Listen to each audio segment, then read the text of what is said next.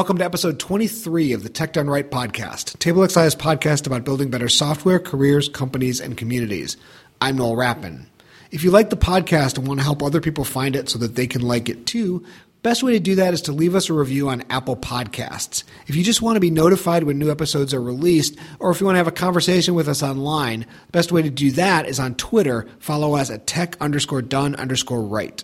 To learn about past episodes or leave comments, find us online at techdoneright.io. We really look forward to hearing from you.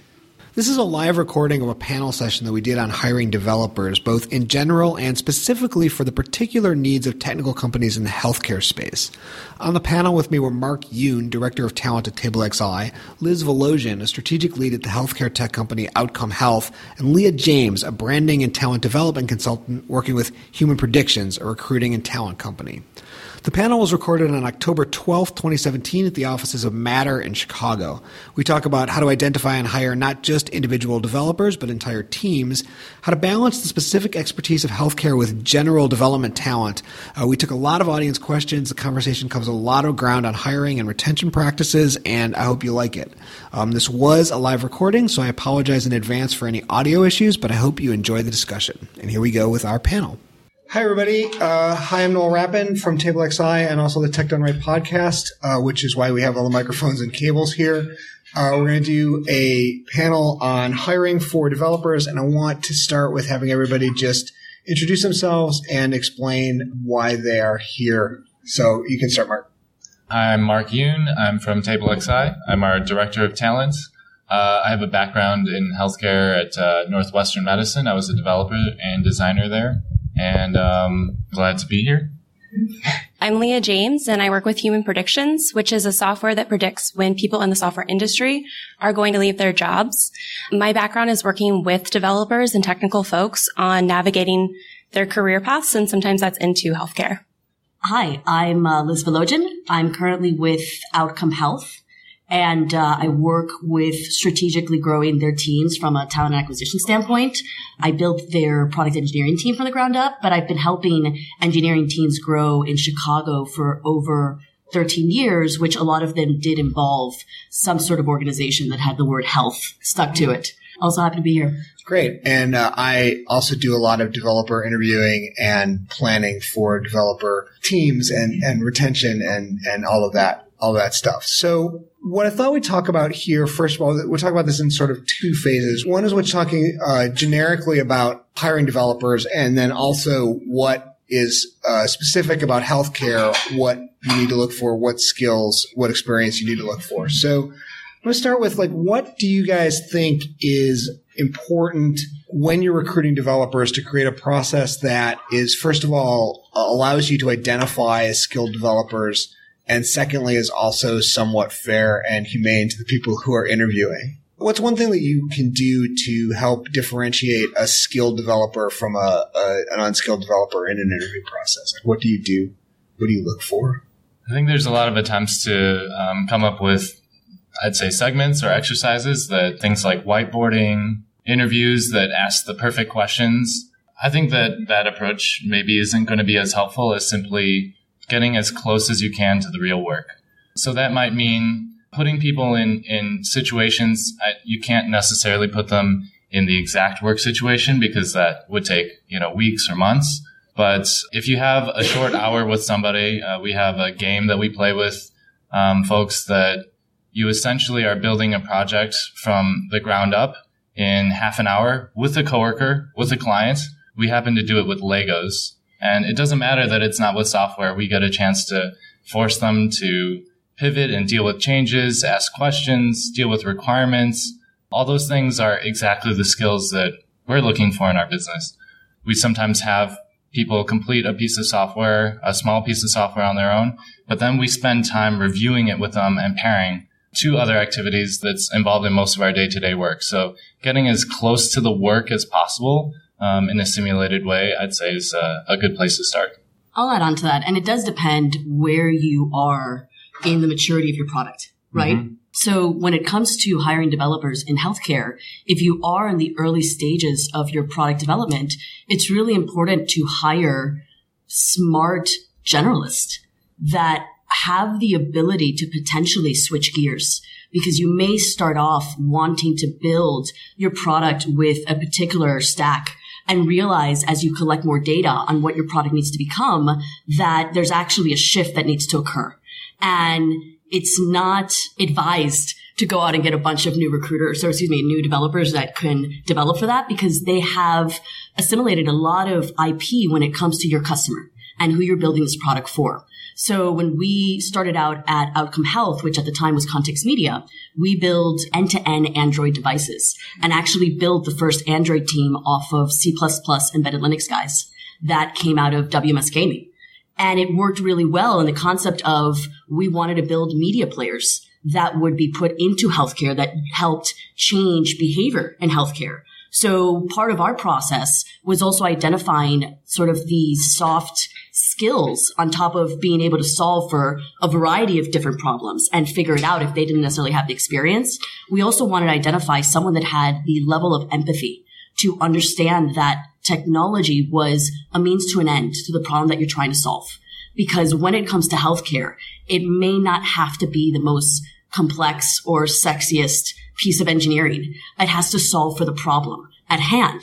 And so you find that there's a lot of engineers that really do enjoy working on highly technical products as their way to kind of like hide from the world, right? And then there are engineers we found that is their way of engaging with the world and connecting with the world, and they really want to solve for a problem that matters. And so part of our interview process, in addition to whiteboarding and just giving them things to sort of figure out how their thought process worked, also involved why is it that they do what they do, and what is it about what you're building that they have a connection with, because that empathy is so important when building healthcare products. I love that you talk about empathy and problem solving, because I think that's a really key piece for hiring any developer to think about how do they solve problems and how do they attack problems, but also making sure that the developers on your team already are part of the process of interviewing as well. Plenty of teams will separate recruiters from developers, but the more that you have those recruiters and technical folks integrated, the better your process will be, because you know what you're looking for a little bit better, and you have a standard of expectations of what level a person is technically based on what the people on your team are already answering or how they would answer it. So if you have someone who's junior or senior on the team, they may approach a question very differently. And if you have those technical folks involved in that interview process, they can identify where the person is and what capacity they could build on. I think it's important and a little bit dangerous to have the people who the new recruits can be working with in the interview process. Like, it's important to have those people get a chance to weigh in, and yet also you run the risk of hiring a bunch of people that are just like the people that you already have. So you need to strike that balance. One thing you said that I thought was really important is about generalists versus specialists. And I think that like there's a lot of advice tactically about what to do in a technical interview. Do you whiteboard? No, you probably shouldn't. Do you ask this kind of question? And there's very little advice strategically, like when do we need to hire a new person? When do we hire a generalist versus a specialist? And that stuff is critically important to how you build a team and not just hire like a group of individual people. I think that advice about starting off with generalists is a really good idea. I think small companies favor generalists. Big companies tend to favor specialists. I like that you're talking about the entire team, especially because when a lot of developers are looking for other developers, they're looking for culture fit. And I think at least in our hiring process, we're trying to direct people to look for a culture add. What diverse perspective, what interesting new thing are you bringing to our team, rather than how are you just fitting in with everybody else?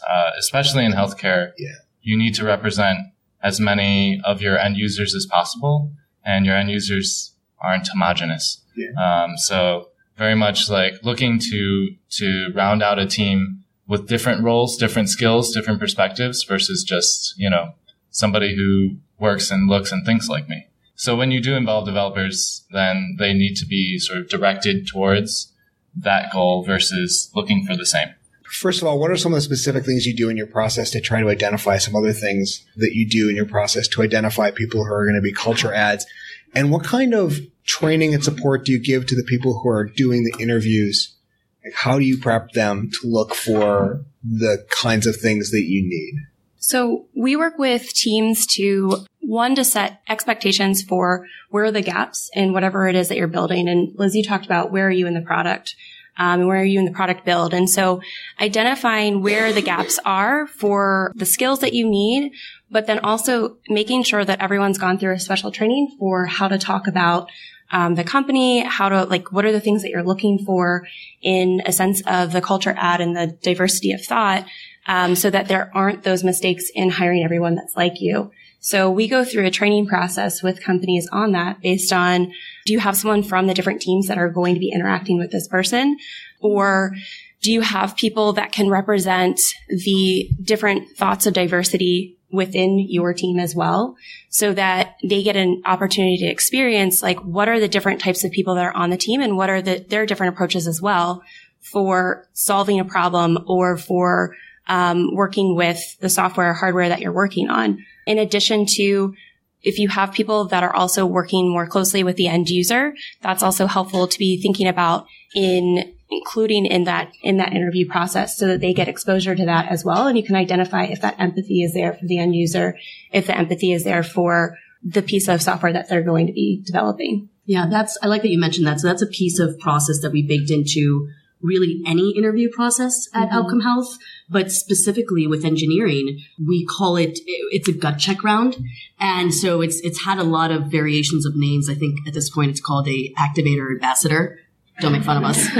But the spirit of it it was an independent culture ambassador. It was an independent gut check that belonged to a team outside of engineering. And the importance with that is being able to identify a few things, especially considering the size of your company, right? And the level of interaction that your engineering team needs to have with the people that are on the front lines speaking and listening to your users, which in many cases can be patients.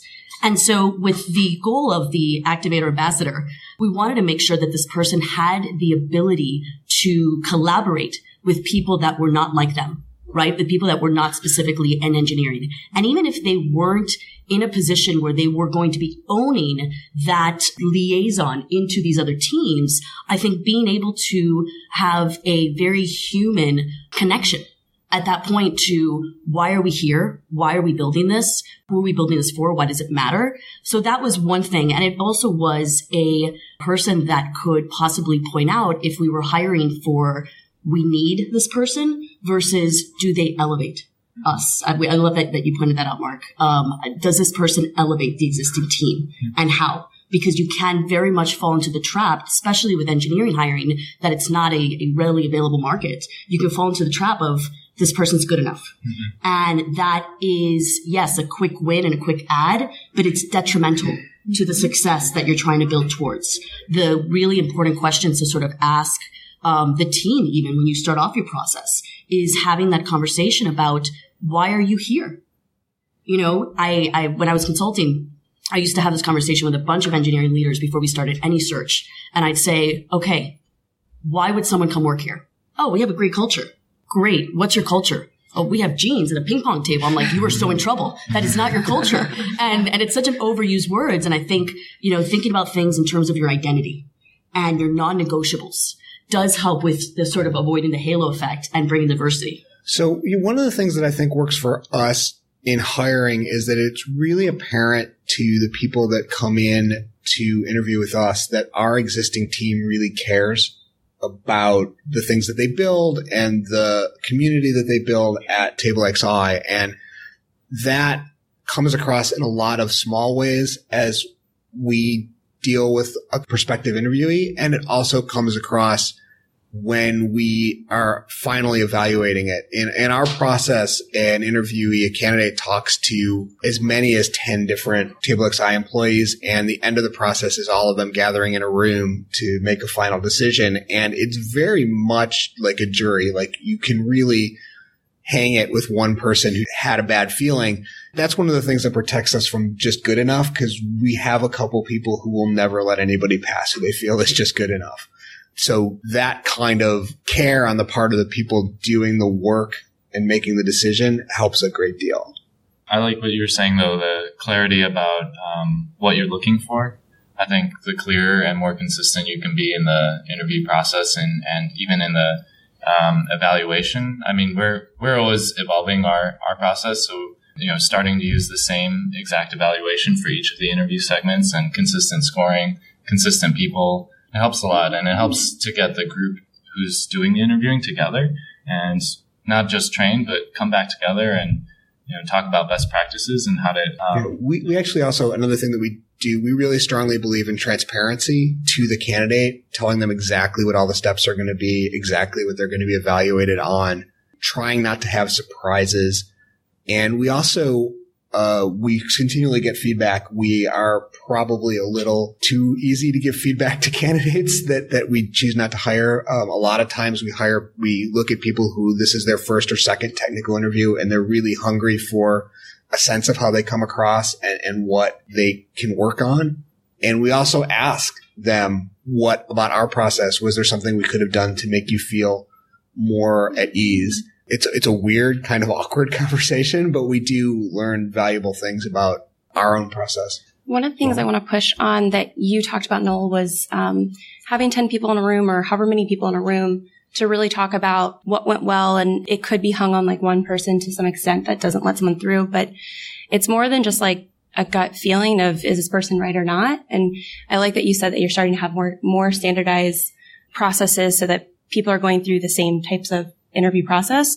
But it's also asking that question of why. Why do you have a bad feeling about that person? Or why do you think this person isn't going to add to our culture? Or why do you think that this candidate isn't the right fit for our team? Because then when you ask that why, you can dig a little bit more into what the reason is behind maybe that isn't the fit. Because that's where you can really start to check biases. And that's where you can check for maybe the person interviewing who's having a bad day. Maybe there was one little thing that triggered them that had nothing to do with the company. Because we're all human. We're all going through this process as humans, and there are going to be little mistakes like that. So if you have that double check and you have the work of the team who is pushing you to always be able to justify where you stand in the process, I think that makes a big difference in the interview process so that you're hiring the right people. I agree, because I think once you start digging to the why, you'll get an answer and realize that might be a con, right? And I think pushing the team to really identify pros and cons, because often what can happen,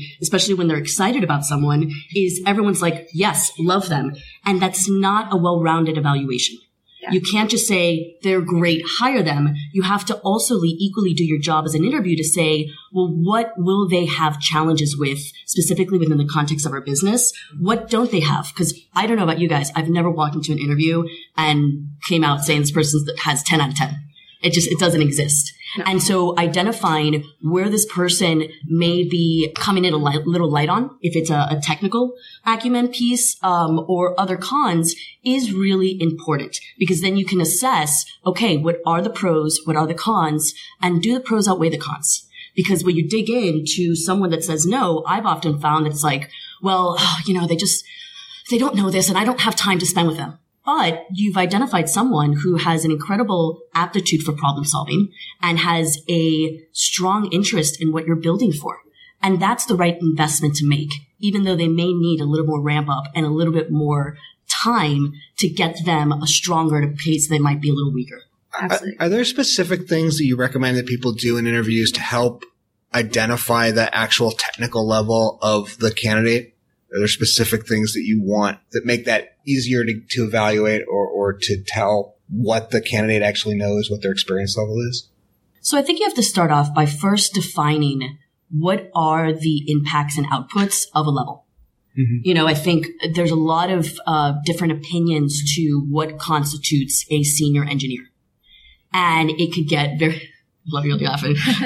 It can get very biased in terms of everyone's own perspective. So one of the things that we've started doing, again, across the board, but speaking to engineering, is creating success profiles for each role that we want to hire and identifying what is the level of impact that this specific role is going to provide to the company. What are the outputs of that impact? And outputs are things that are measurable. Mm-hmm. And so you start off the process with a very clear expectation on if we're evaluating this person for junior, mid, or senior, this is what they should be able to deliver on. This is what they should be able to have a firm understanding of. And that helps you immensely when you're starting off a process to have everybody speaking a common language to what exactly the technical level will end up being. I love that you put together that process of like what the outputs are, because that's exactly what we talk to companies about is making sure you understand what those deliverables are. So I don't have much to add to that other than I love that you're doing that, because it's so important to know what is a real junior, mid-level, and senior in your company, because then that also gives someone a clear understanding of how they elevate themselves within your company once they're hired. And that sets the expectations of what's to come as they're evolving in your company. I think that's great. 2 thumbs up. That's awesome. Clarity of levels helps everybody, not just candidates. So yeah, right on. And then when you have the candidate in the room and you're trying to assess, you say like, we're looking for somebody who is a mid-level.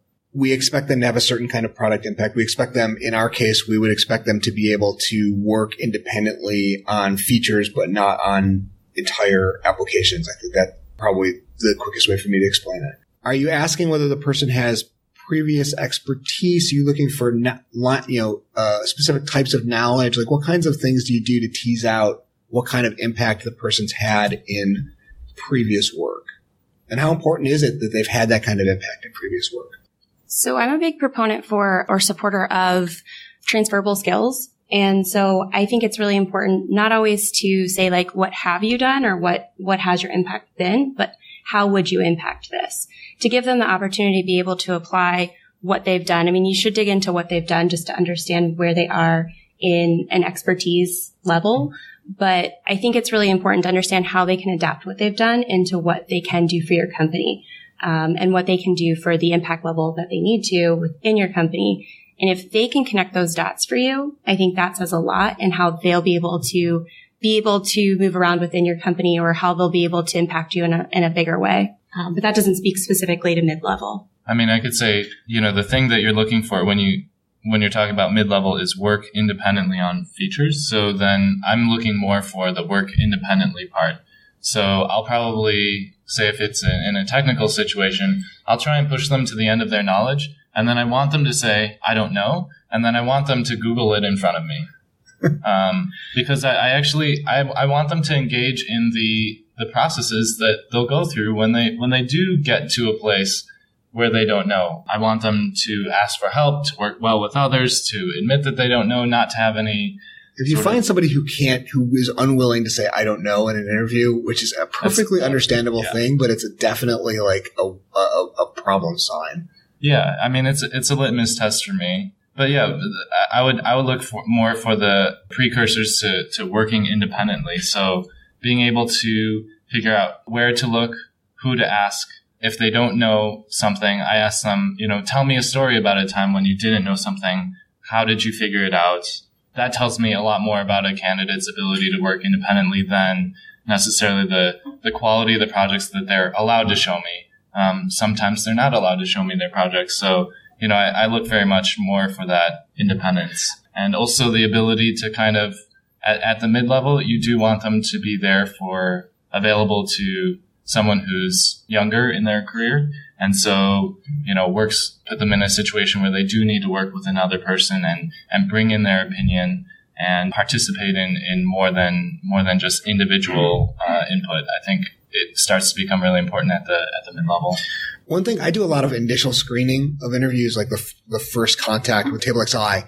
And I think that often a lot of the people that I do these interviews with are baffled because I don't do super technical. I don't ask technical Jeopardy kind of trivia questions. But one thing that I'm really looking for is like an awareness of a larger context that they develop in. One of the ways that I find that's really good at teasing that out is when I give the person an opportunity to ask questions. The level of questions that they ask is often very telling in terms of how they see their job, what they see, the kinds of things that they're going to do, whether they're asking a question like, hey, what text editor does everybody use here?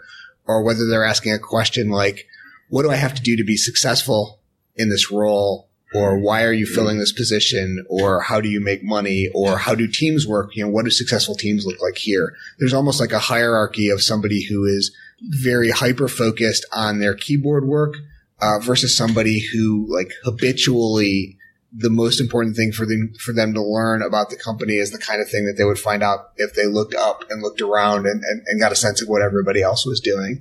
And I find that the people who are eager to learn that kind of context tend to be more successful with us at our team.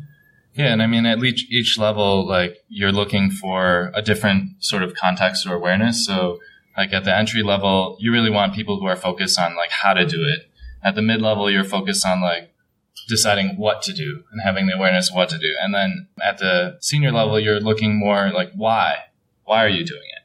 So that even that like just gives you a little bit of a framework for, to draw some clarity around what a person should be thinking about day to day. Taking it back a step to how we shortlist people for interviews.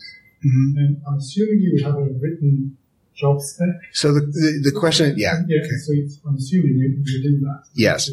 And then what's most important on the resume? Would it be the reputation of the firms they've worked for, the coding they've done, or their qualifications, or even their hobbies or something? What's before you get them to this? Right. So the question is, what do we do to funnel people through from an initial resume based on our job specification? Yeah. I can tell you what I look at because I do that's a lot of what I do in our process. In a lot of cases, I can't really look at previous work because a lot of times we're interviewing people who have no previous experience. So that makes it even harder. I'm looking for a sense of what they have done. So I'm very happy to see things like I have 1 year of experience in this programming language, or I have worked on this kind of project. I'm looking for, I don't really get a whole lot out of resumes, honestly. Like I get a sense of like very roughly how much experience that they have. I get a sense of whether they seem like they're being transparent about the level of experience that they have, or whether it seems like they're trying to hide that they have no experience, which I'd rather just know. As part of our initial process, we also ask a couple of questions about, just a couple of open-ended questions. What's something that you're really proud of? What's important for you to learn in the next 6 months, And I take the answers to those really seriously as a way for somebody who doesn't necessarily have experience on their resume to get my attention by being able to express their, again, like awareness of a larger context or enthusiasm or just some knowledge that is hard to get across in a traditional resume. I don't know. What do you guys? I'm very passionate about the subject of resumes. Yeah. But I actually want to pat on something that you were talking about in regards to this idea of experience that people have had. I think when I look at a resume, the obvious thing to try to pair qualifications to are, well, have they done things that we are currently attempting to do? Right? Sounds very simple, but that's one way to pair it. Other things that obviously I look at is the tenure, and not from a sense of loyalty, though that is important. I consider whether someone is more senior than not, the tenures that they have on projects, on companies, because it's a difference between someone having been a part of a small phase and only understanding components versus having seen an end-to-end process and understanding all the pieces as they relate to a whole, right? That would be things that will constitute actual seniority for me. But experience is interesting because experience and your resume really should just be what gets you into the door. Once they're in the door, you have to figure out what is your best process of testing this person per what you need them to build for. You need to test whether this person is going to be successful within the context of the problems that you're trying to solve for, because that is actually the true identifier to whether someone's going to be able to come in and be successful. And I say this because I think a lot of people get really jazzed and excited when they see like a Google or a Facebook or someone that came out of a prestige tech organization. But that doesn't mean that they have the ability to have the level of empathy that they need for your users, to problem solve the way that your team needs them to, and solve for what you're actually trying to do. So they might be a great candidate, but not necessarily a great candidate for you and within the context of your business. Does the resume do much for you at the entry level? At the entry level, you're getting into a lot of soft skills, right? Because I think if you have no professional experience, well, what else have you done? right? Or do you have, I love seeing projects. I love seeing involvement. I love seeing something that says, listen, I may not have gotten up to the plate to bat, but I've trained, right? And I've done all these other things to get ready for it. And when you talk about someone that is entry level, it really does come down to some of the things that Noel was talking about, does this person, one, have an internal locus of control? I think that's an incredibly important character trait for anyone that you're hiring, because it talks to the level of ownership that they're going to have to do whatever possible to solve for what you need them to solve for. Does this person have a growth mindset? Are they always thinking about how to solve, how to improve for something? And these are things that you can ask about in regards to just things that they've done in life. I love asking people, what's the riskiest thing they've ever done? Just to see, one, do they have a vulnerability to talking about something that might have actually been a really stupid decision, right? But it worked out and ended up being risky. And also, does this person have the ability to take a shot at something and not be afraid of being wrong at it? Because those are the kind of character traits when you're talking about entry level that you want to make sure that you're testing for. Two things that get my attention on an entry level resume in particular. One is past experience that suggests a transferable soft skill. A lot of times people who are job switchers are kind of running from their past experience because they didn't like it. That's why they're going into tech in the first place. But a lot of times they have experience. They were project managers, or they were some kind of contractor, or they were a teacher, or something that shows a very high possibility of having a soft skill that's transferable into our space. And that gets my attention. The second one's a little bit trickier, but if the entry-level person has found a way to build something for somebody else, not just a side project, but a side project where they didn't own the requirements and had to conform to somebody else's view, that gets my attention. First of all, because they've sought it out. And secondly, because the biggest gap for me between a boot camp or a CS degree and actual project work is that kind of not choosing the work that you're doing on a moment by moment basis and having to conform to somebody else's understanding of what business value is. So if somebody shows either of those things on an entry level resume, that gets my attention. I want to add on to that. For me, I really strongly support that people who are doing resumes, they're thinking outside of the box and they're pushing beyond just the resume, because resumes really don't tell the full story. It's really hard on one piece of paper to say exactly what you've done and why you're right for a position, and also to make sure that it's tailored to every single company that you're applying for. But push beyond that, and how can you demonstrate your skills through project work, whether it's commits on GitHub or trying to be committing to open source projects. Even if you don't get merged into that project, being able to show that you're working towards something that's bigger than you and bigger than your ideas is really important. But also I want to just acknowledge the fact that we're in a market where in software specifically, getting a whole bunch of resumes for applications isn't always as realistic as a few years ago, when the market was just crazy. So right now you're thinking about recruiting, and how do you go out and how do you pull in those people? How do you make sure that you are putting yourself out there as a company or as an organization to find the right people as well? Because developers have a lot of choices. They can go in a lot of different directions. And oftentimes the people that are applying to certain organizations, not every organization, if you're Facebook or Google or a really fancy company, sure, you're getting a lot of resumes. But if you're a company that maybe a lot of people don't know about, or maybe they're not excited about your brand, then you might not be getting that flood of resumes. So how are you then going after the people that you actually want to get? And how are you attracting those people? So I would be thinking more about what on the resume needs to stand out to me, as opposed to what should you be looking for in someone in order to recruit them and pull them into your organization. I love that you said that, and that's kind of where my curiosity lies, is how are you guys getting talent in? How are you being proactive? Even when you don't have job openings, how are you guys pulling in that talent? Or what organizations are you a part of that we can take away from? So the question is, sorry, I'm repeating the question because you're probably not getting picked up on the microphone. The question is, what are we doing to recruit talent? What organizations are we being a part of to get resumes into our door? I'd say we've actually had a lot of success with events, and that's everything from hosting events to participating in relevant events.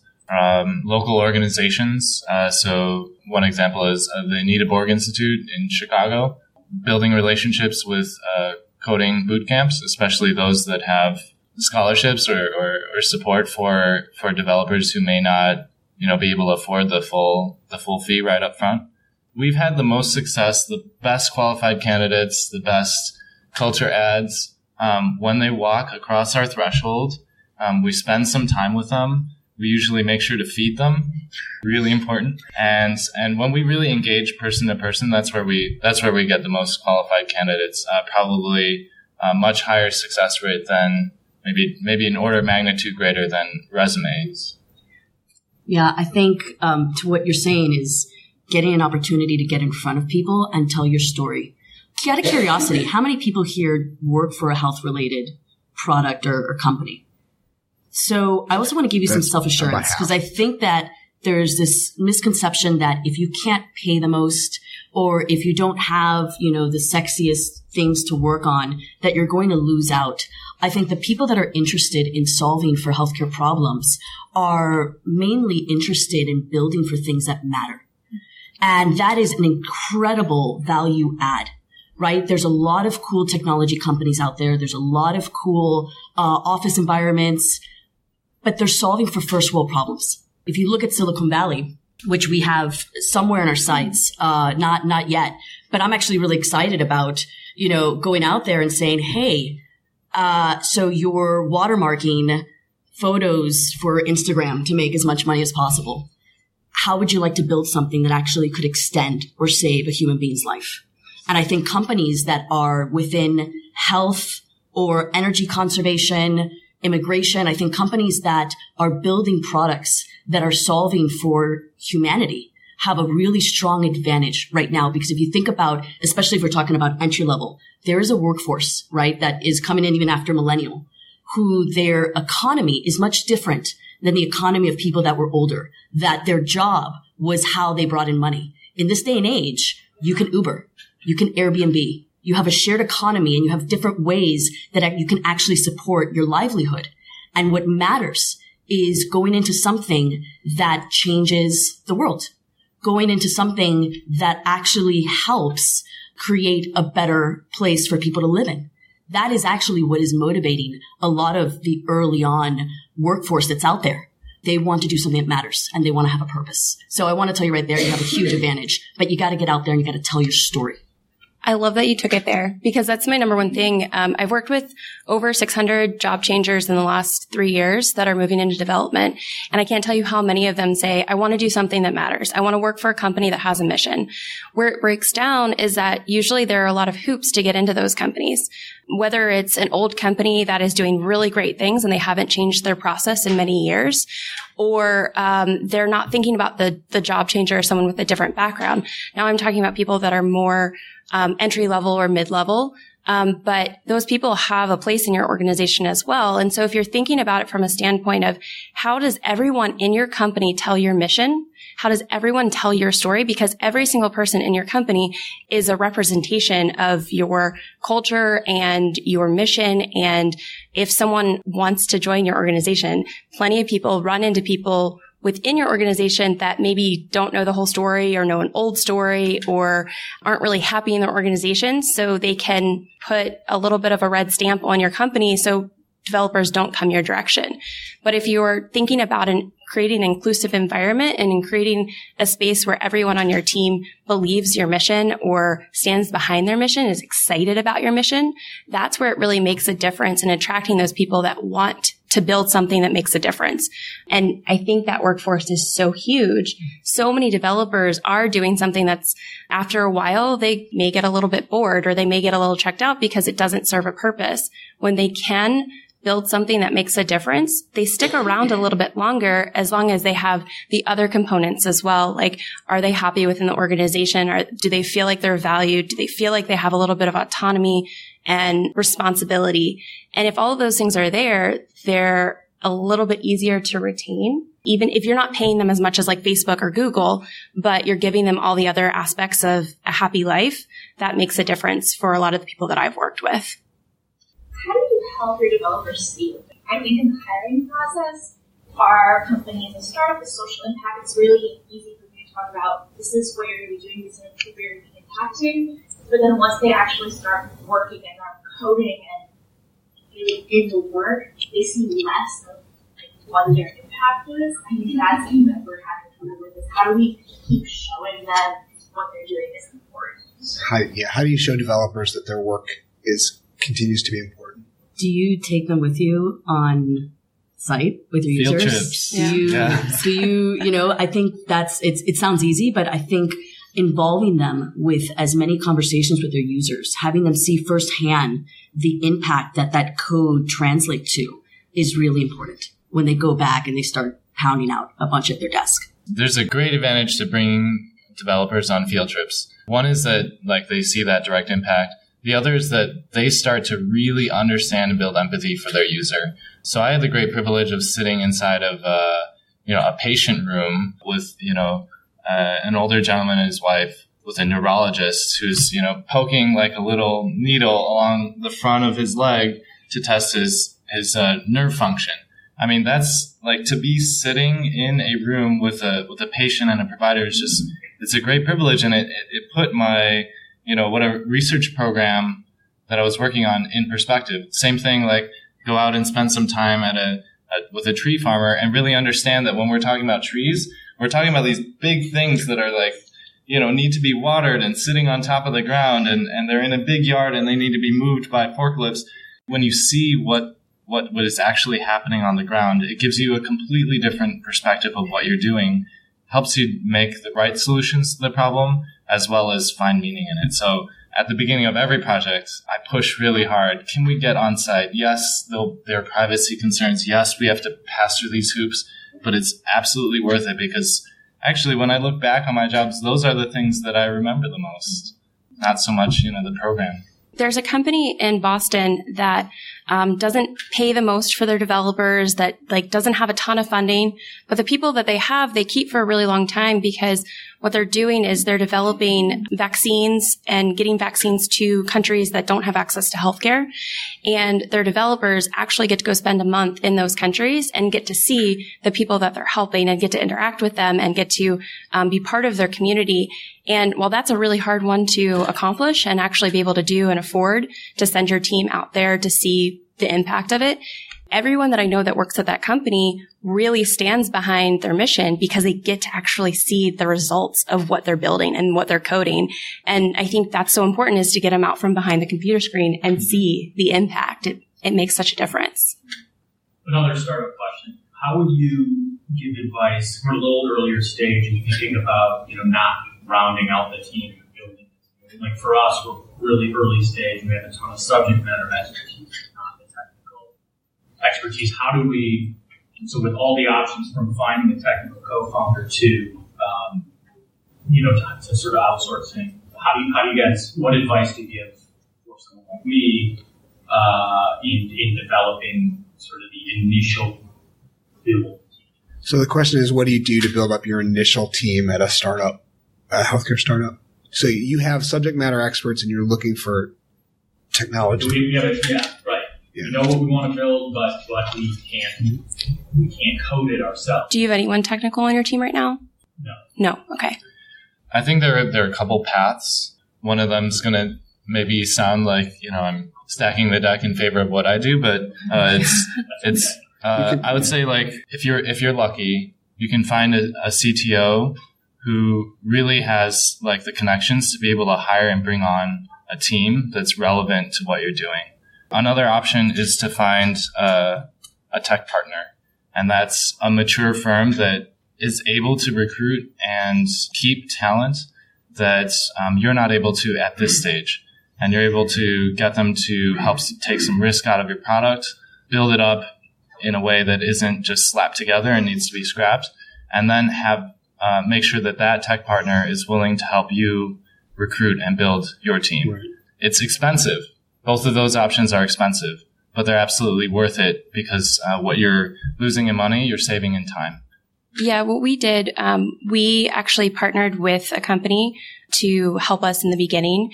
But then we also thought about our talent brand and thinking about what technical people had really great relationships, were really trusted in the community, and would then also support us in different ways. Maybe they weren't coming on full time, but they were donating their time, or they were working with us on a part-time basis or contract basis to be able to contribute to our team. The difference was that our co-founders have a lot of understanding and knowledge around the technology, so they knew a little bit more about what they were looking for.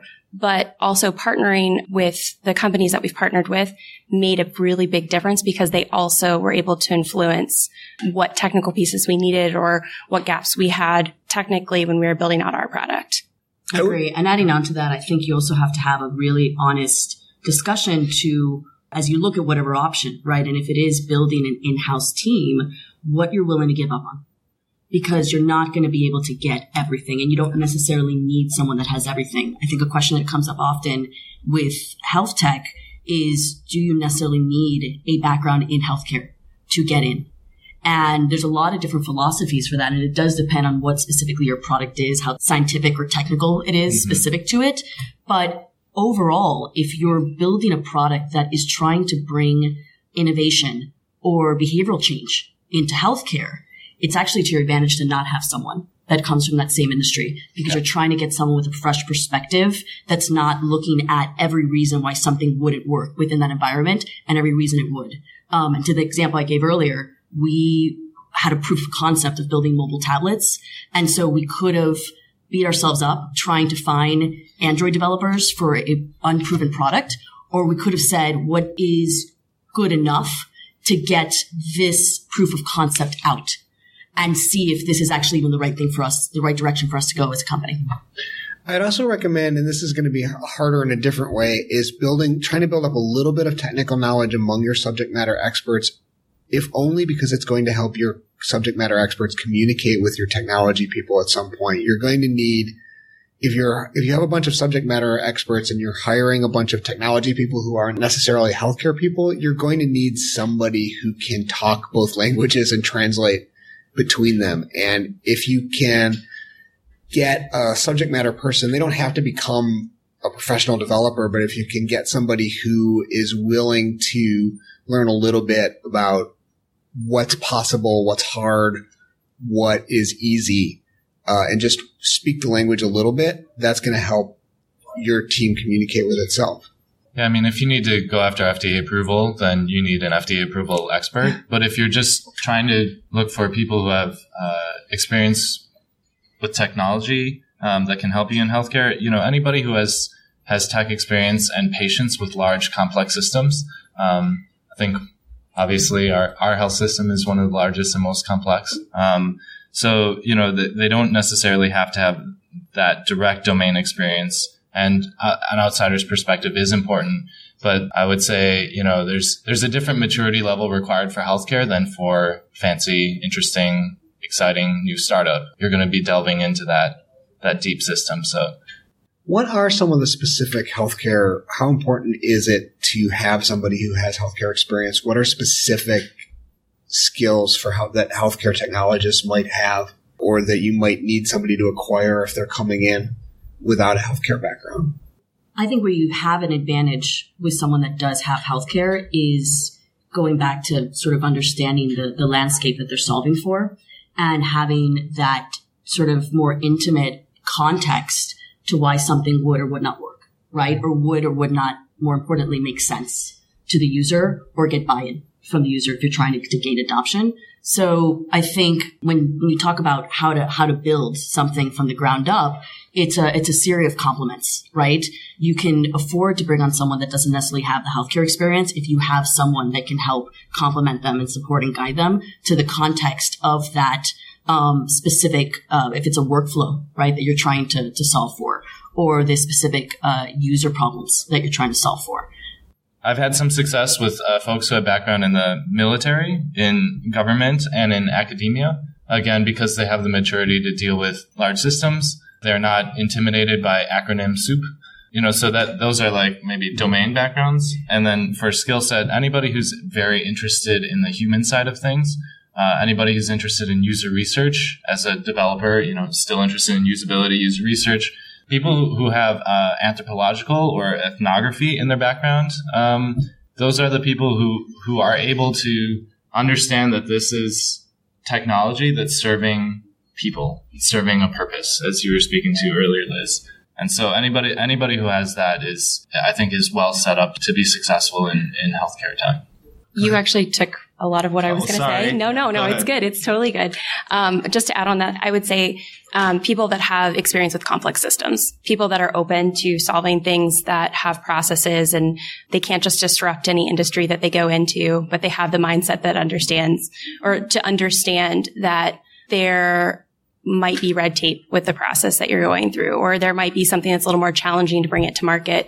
Do they have the patience and understanding or the interest in exploring what it takes to bring something to market or to evolve something a little bit bigger than themselves with the user research and what you spoke to? But other than that, I don't have anything to add to what you said. Also, people who have experience working in systems where they're butting up against legal or regulatory requirements. So people who might have financial experience, sure, other kinds of privacy and security experience are also seem to be pretty transferable.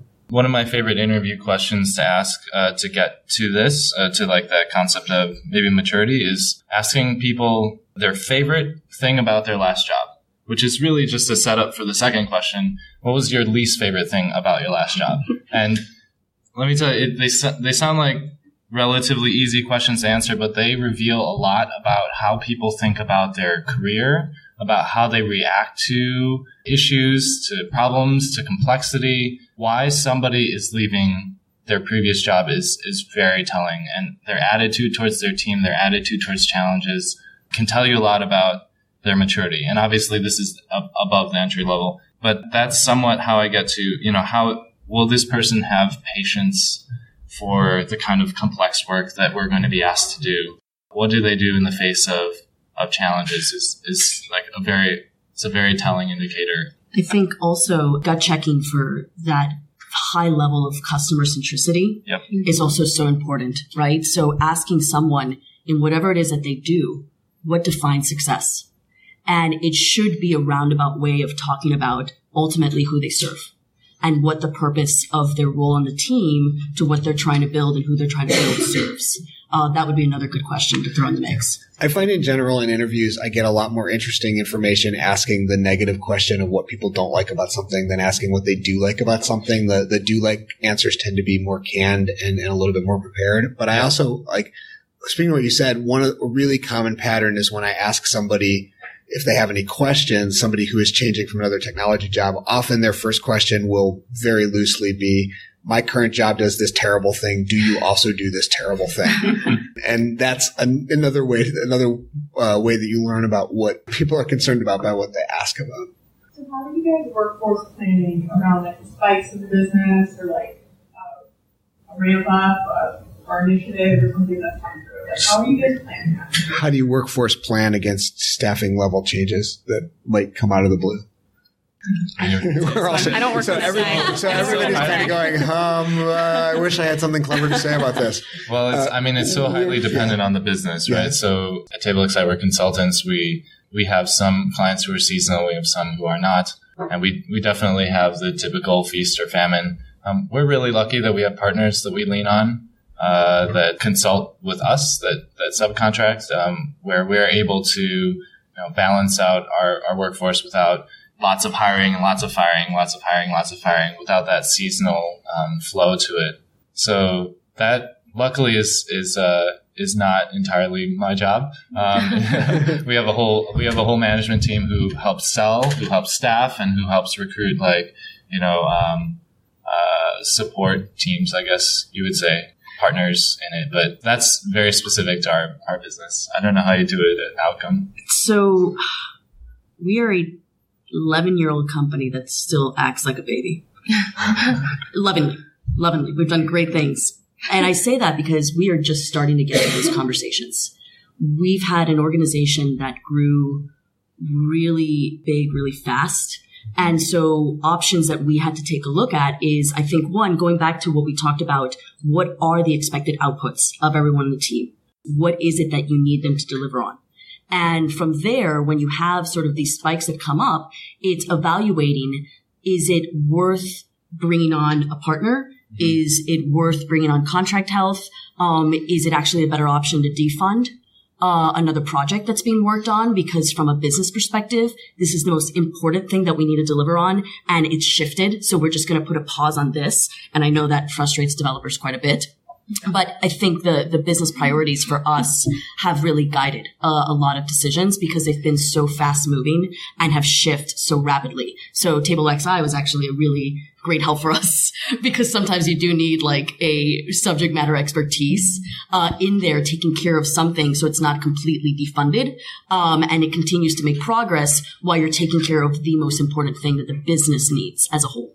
Yeah, there's a business decision there about whether you are more comfortable being slightly overstaffed and finding people things to do when you're not 100% at capacity, or whether you are more comfortable being understaffed with the understanding that you're going to scramble when spikes come. And that the point of comfort there is going to be different for every business, but it's worth trying to think about like what you're comfortable with. Kind of reminds me of a restaurant in my neighborhood. This may sound like a tangent, but a restaurant in my neighborhood that closed, and the sign that they put on their door said, we're closing because we can't afford to pay our workers the higher minimum wage. And what that really told me is that they did not have a resilient business. If they had a good resilient business, they should be able to pay their workers well and manage like the seasonal shifts in the restaurant industry. Now, this is Chicago. It's a restaurant industry is tough. I certainly wouldn't make it. But I mean, you do have to, as a business, look at how you're making money and make sure you have that somewhat of that cushion, either to be able to hire a partner, which will obviously be more expensive than your own team, or to weather the slight, we call it a beach, when people don't have a full load of work. I like that you talk about the comfort level because this is biased in my own perspective, but we've always believed in erring on the side of being understaffed. Reason being, when you're overstaffed, you have way too many people doing too few things. And when you talk about retention, especially with engineering, but really this goes across the board, it is so important to make sure that you're overutilizing incredibly smart and hardworking people, because that's actually where a lot of their engagement comes from. They feel like they are adding impact in many different places and they can use many different skills versus being siloed and pigeonholed into just taking care of this and not really having an opportunity to sort of expand their thinking elsewhere. That's why people ultimately leave. They're underutilized. Mm-hmm. Can I ask how you decide how to reward these new hires, especially in small firms? I've worked with developers who, they're just happy with unlimited pizza and royalties and equity, but at the same time, healthcare, they've got kids, they want a good salary, they want vacation days. So how do so you want the talent, but at the same time, they want reward. How do you choose how to reward and compensate your new hires in healthcare? This might sound silly, but I would ask them. Yeah, that's what I was going to say. When it comes, and you're talking about, a variety of things, right? You're talking about, possible benefits to offer them, the compensation, whether it's on the front end or the back end. I think really listening to, especially if you have a smaller company, what specifically is important for them at this point in their life and how you can support them to continue to deliver on the work that you need them to is a good way to start. People are different, right? There's different motivations that excite other people. Some people really like the flexibility to come into work when they want to or to work when they want to, as long as they're delivering on the things that you need. Some people like the autonomy and the ability to make some decisions or hard decisions. And some people are motivated by money or other things. But so exactly what Liz just said is what I was going to recommend, which is ask the people what they want out of your company. Obviously, you can't give them all the things, right? You have to think about, for your business to be productive and sustainable, what can your business afford to do to share the excitement with your staff and keep them motivated? But it's really understanding at the core who your people are, helping them bring their whole selves to work so that when they do have a bad day, you're able to reward them maybe in that one day of like, here's some flexibility for you because I understand you and I understand that you just want to be treated like a person.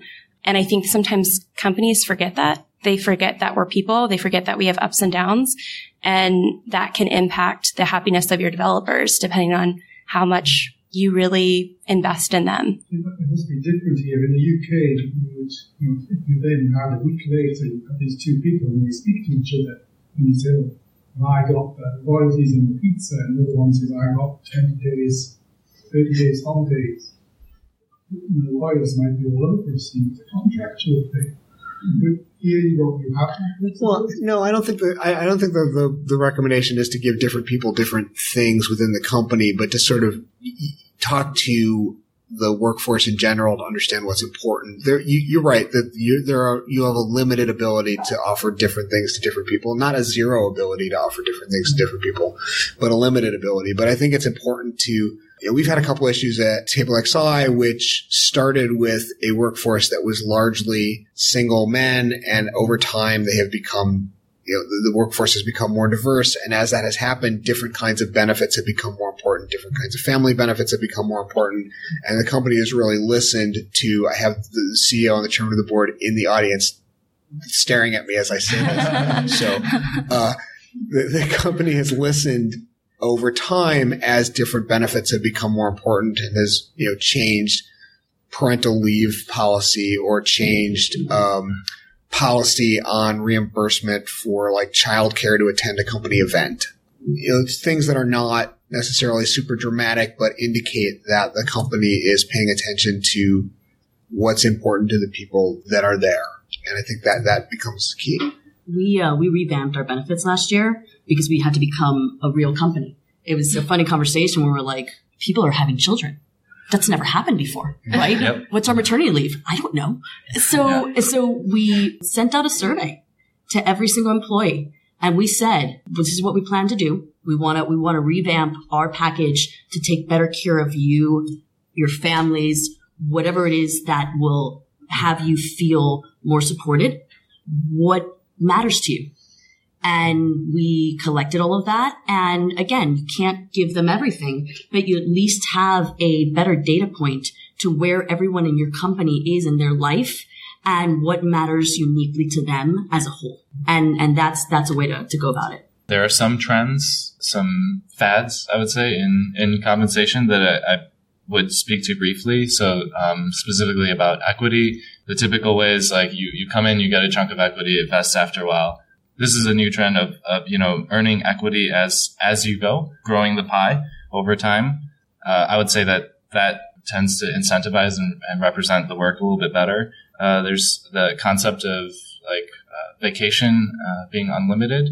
And one trend that we saw is that an unlimited vacation policy actually puts downward pressure amount of vacation that people take because there's less clarity. And so one thing that we've tried is pairing unlimited vacation or a discretional vacation with a hard minimum, so that we're sending a strong signal like you do actually need to take this time off.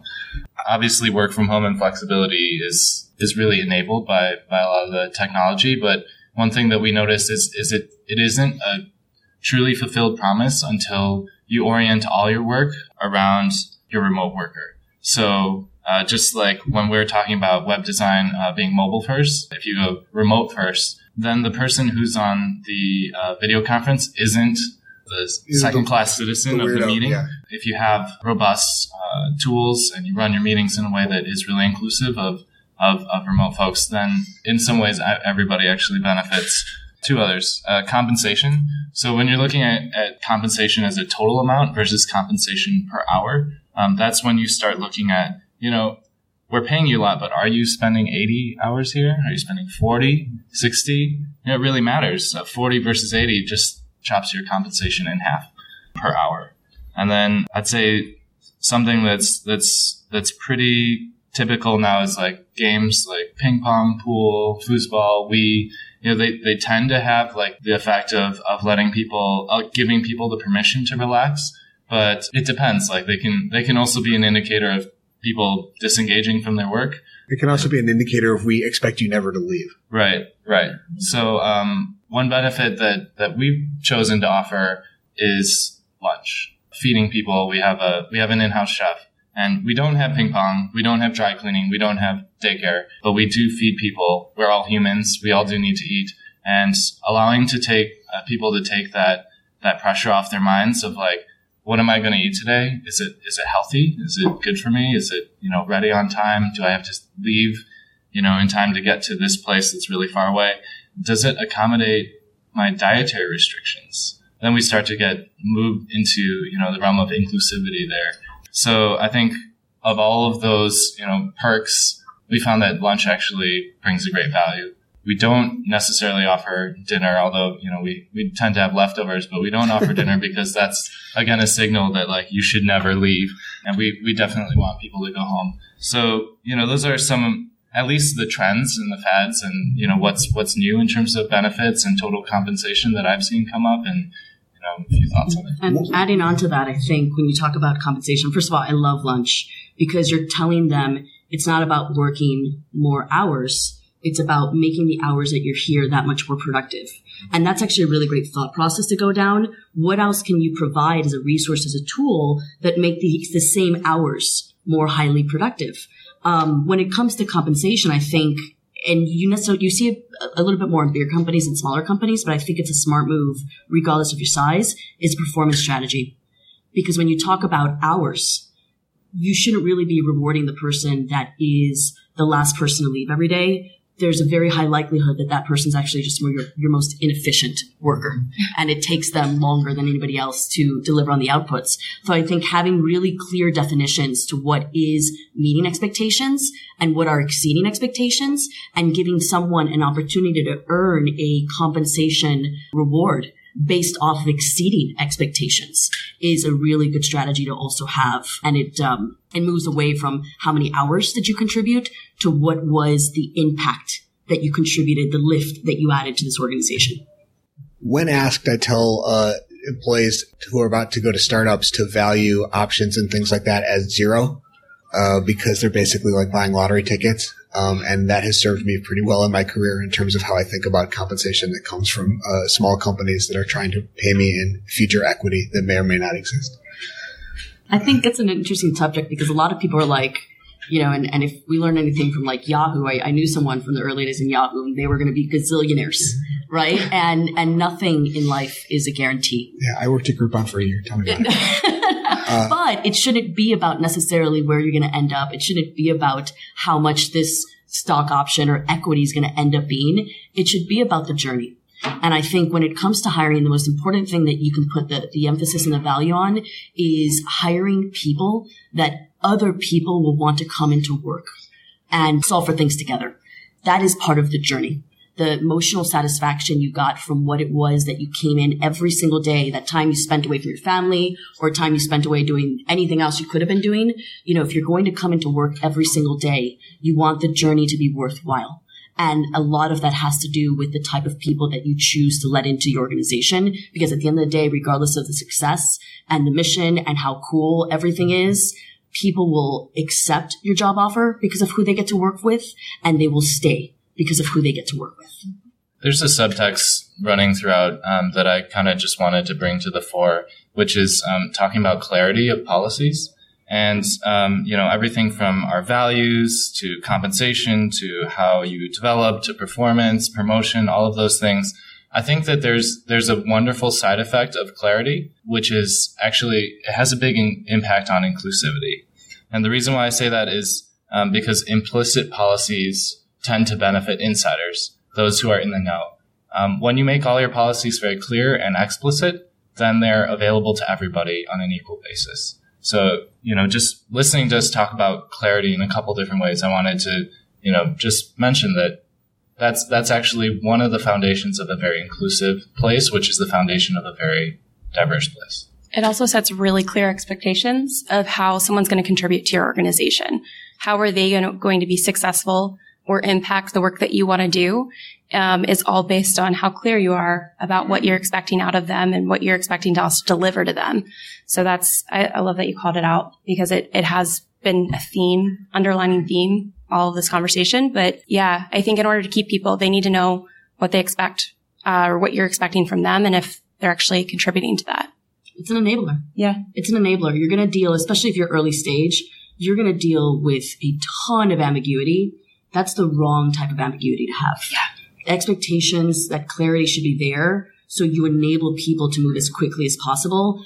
and deal with all the other ambiguity that you're going to have to spend time with. Because the other misconception is you hire really great people and you're clear about the mission, but you're not really clear about how they're going to achieve the mission or how they're going to impact the mission, or the work that you need to have done, is that you have a lot of really great, talented people that are maybe not doing exactly what you need them to do because you weren't clear about what it takes to do that, or you weren't clear about what you expect from that person. And then both parties are unhappy. They feel unsatisfied in their job because they feel like they can't contribute to the work that you wanted to do in the first place or what they hired you to do. And they're not sure if they're even successful, because there's no way to judge that because you weren't clear on your expectations. And then the employer is not happy because they're not getting the end product that they had hoped for. So ambiguity is just not helpful there. Just wanted to add in that point. Yeah, one more question. What resources do you guys have for level campus that really mission driven? Something like we are working with a lot of recruiters and our salary is lower than market for social impact and startup, and they are just telling us like there's no one out there. And we have a team. So like there are people out there, but they're like go-to answers. Like this is like looking for a needle in a haystack. We can't need to do this more time. So I guess I'm having trouble like working with recruiters on that, and I need like events to go to where I can target. Yeah. So the question is, how do you find resources that are going to be mission aligned? Mm-hmm. The recruiter has different incentives than you do, right? And if your salary is under market level, then the recruiters doesn't have a tremendous incentive to bring people to you. So I would start there and maybe think about the recruiters that you're using. But that's probably a separate answer to the question. Yeah. There's so many events, specifically in Chicago, but nationwide, that are targeting people who are mission-oriented. It doesn't necessarily have to be that it's a mission-oriented organization that is exactly like your mission, but there are a ton of groups out there that are like Black women in engineering or lesbians in tech, or there's Tech Ladies, which is an organization that started, I think, 2 years ago under the assumption that it was women who wanted to hire women so that women felt more comfortable in an engineering team or on an engineering team.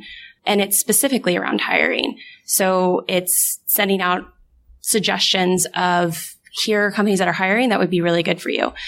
There are ones for people from all different backgrounds. And if you look on Meetup, or if you look on Built in Chicago, and what are the other sites here? There's so many that what we used to do when I worked at Dev Bootcamp was we would sponsor those in our space, or we would sponsor the food, or we would sponsor the panel, or we would have someone go speak on the panel to put us in front of those people that we wanted to hire. That's probably your best route other than recruiters, because like Noel said, they have their own incentives, and if they can send someone to a higher paying job, they make more money. So I want to touch on the events piece, because I think experiential type initiatives are really powerful, especially if you have a mission-based company. Invite them to your home. I think there's the tactic of like going to a bunch of events, and I think there's actually inviting people to come see your story firsthand and come meet the human beings that they would have an opportunity to work with. It really helps with sort of visualizing themselves working here, right? If you have a partner, an external partner who is sending messages about a name, and that name is part of 100 names that they're receiving in their LinkedIn, what is the differentiator, right? And the differentiators are actually the humans. So I think if you're going to go the events route, I would err on the side of going to meetup.com and actually inviting as many relevant groups to come host their event at your home. And they're really happy to partner with you because they like showing their members a bunch of different environments and spaces. It's a value add for them. So I think the right partnerships are very important. When I hear about a recruiting agency or just recruiting efforts not being able to deliver on something, I also put onus on the company as well. And I think I'd mentioned this before, where are you looking for the right thing? Would you be better off saying, here are a list of our non-negotiables, and here's what we're willing to give up on? If we can't pay more than everybody else, right, we have to be willing to give up on something on our end. And that might be an individual who maybe doesn't have the exact one-to-one experience, but again, is a really gifted problem solver and will be able to pick up that skill in the job. It's going to be different for everyone, but I think there also has to be a good hard look to whether you're setting yourself up for success and actually finding something that is realistically attainable for the limitations that you have. And then going back to good partners and saying, hey, listen, here's the new set of requirements, right? To make it easier on your end to help us find what we need. May I ask the current size of your team? Of the engineering team? Sure. The engineering team is 6 people. Uh-huh. And the company is 53. Okay. I think, at that scale, if you're not able to find an aligned recruiter, it's still early days for this, but there are a couple of, I guess you could call them artificial intelligence, solutions that, can actually bring you a list of candidates. Now you can expect that the first round are not going to be great and that you'll help refine the training set basically for these, the robots. But at about the 10th of the price of a single recruit, you can run, one of these for about 3 months and get a lot of interesting profiles that you never would have found. Most of them are based off of LinkedIn. I can mention a few. They're like Hired, Happy, and Vettery. And Human Predictions. And Human Predictions. That can help at least bring in a little bit more aligned sets of resumes.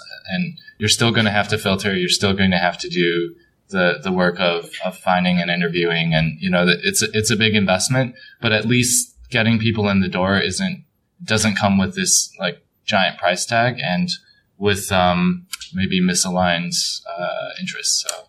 I forgot to mention, your best resource is already in-house, and it's those 6 engineers. If you have a engaged and motivated workforce, they should be your partner in this. When we were building the team at Context Media, at what it was called at the time, I literally sat down with everyone and said, who is the best person that you've ever worked with? Or who are the best people that you know of? And they're like, Liz, they're not looking. I'm like, I didn't ask you that. I want to know who they are. And I want to then do my job to figure out how I can connect with them and tell them our story. Because I was really confident that if I had an opportunity to either tell them the story myself or get them a coffee with our VP of engineering, right? That person would be a little bit more open to possibly converting to a better opportunity, because no one in engineering needs a job right now, but everyone is open to an opportunity that they can feel more connected with. Yeah, that's a long game. You got to get aggressive. We have people we recruited for, 6 years. So. It's impressive. Yeah. And it is. I think it's so cheesy to say relationships. You should never recruit someone with the intention of placing them then and now. You have to build really great relationships with people. You have to figure out how you can help them, right? And putting that out there creates a community of people that remember you and would want to then return a help that you gave them with a referral or advice or other types of help. And to Mark's point, recruiting is a long game. There are people that you continue to just know and have a great rapport with, because the reality is every single thing in the world, including jobs, has a cycle. There's a cycle in a company's history where you can't touch anyone. They would never take a phone call. And then something changes. They get bought. They lose funding. Something happens that they're now in a position to be open. And if you've maintained that network, if you maintain those relationships, you're going to be there at the moment that happens and have an opportunity to grab them before someone else does. A really good example of that actually is there's a really well-known CTO in Chicago actually who's known in the startup industry, Fred Lee, who he was not looking and was not interested. And Grainger, who is a large company that would not typically be interesting to him, they sought him out and they were recruiting him for, I think, over 8 months. He wasn't interested in going, but they kept checking in. And they had every single executive on their team check in with him and invite him to the office, invite him to dinner, invite him to lunch. And over time, they eventually got to a point where he was interested. Had they not taken that long game approach, he said he probably wouldn't have gone there, but they showed that they were interested in him. They were interested in taking the time and the patience to recruit him and bring him on board. And then what that actually did for them too, not only did they get Fred Lee, they also got his network and they got his brand. They got the respect that a lot of developers have for him to then follow him there. So the long game approach is huge, and being in touch and staying in relationship with those people, even if they're not interested in leaving at that time, can make all the difference in your organization. Well, I think that more or less puts us at time, unless somebody has a question. One more question. All right, thank you. Great. Thank you guys for being. Thank you for coming. Thank you to the panelists. Yeah, thanks. Good conversation. Tech Done Right is a production of TableXI and is hosted by me, Noel Rappin. I'm at Noel Rapp on Twitter, and you can find TableXI at TableXI. The podcast is edited by Mandy Moore. You can reach her on Twitter at TheRubyRep. Tech Done Right can be found at techdoneright.io or downloaded wherever you get your podcasts. You can send us feedback or ideas on Twitter at tech_done_right. TableXI is a UX design and software development company in Chicago with a 15-year history of building websites, mobile applications, and custom digital experiences for everybody from startups to storied brands. Find us at tablexi.com where you can learn more about working with us or working for us. We still have developer positions open on our website as I record this.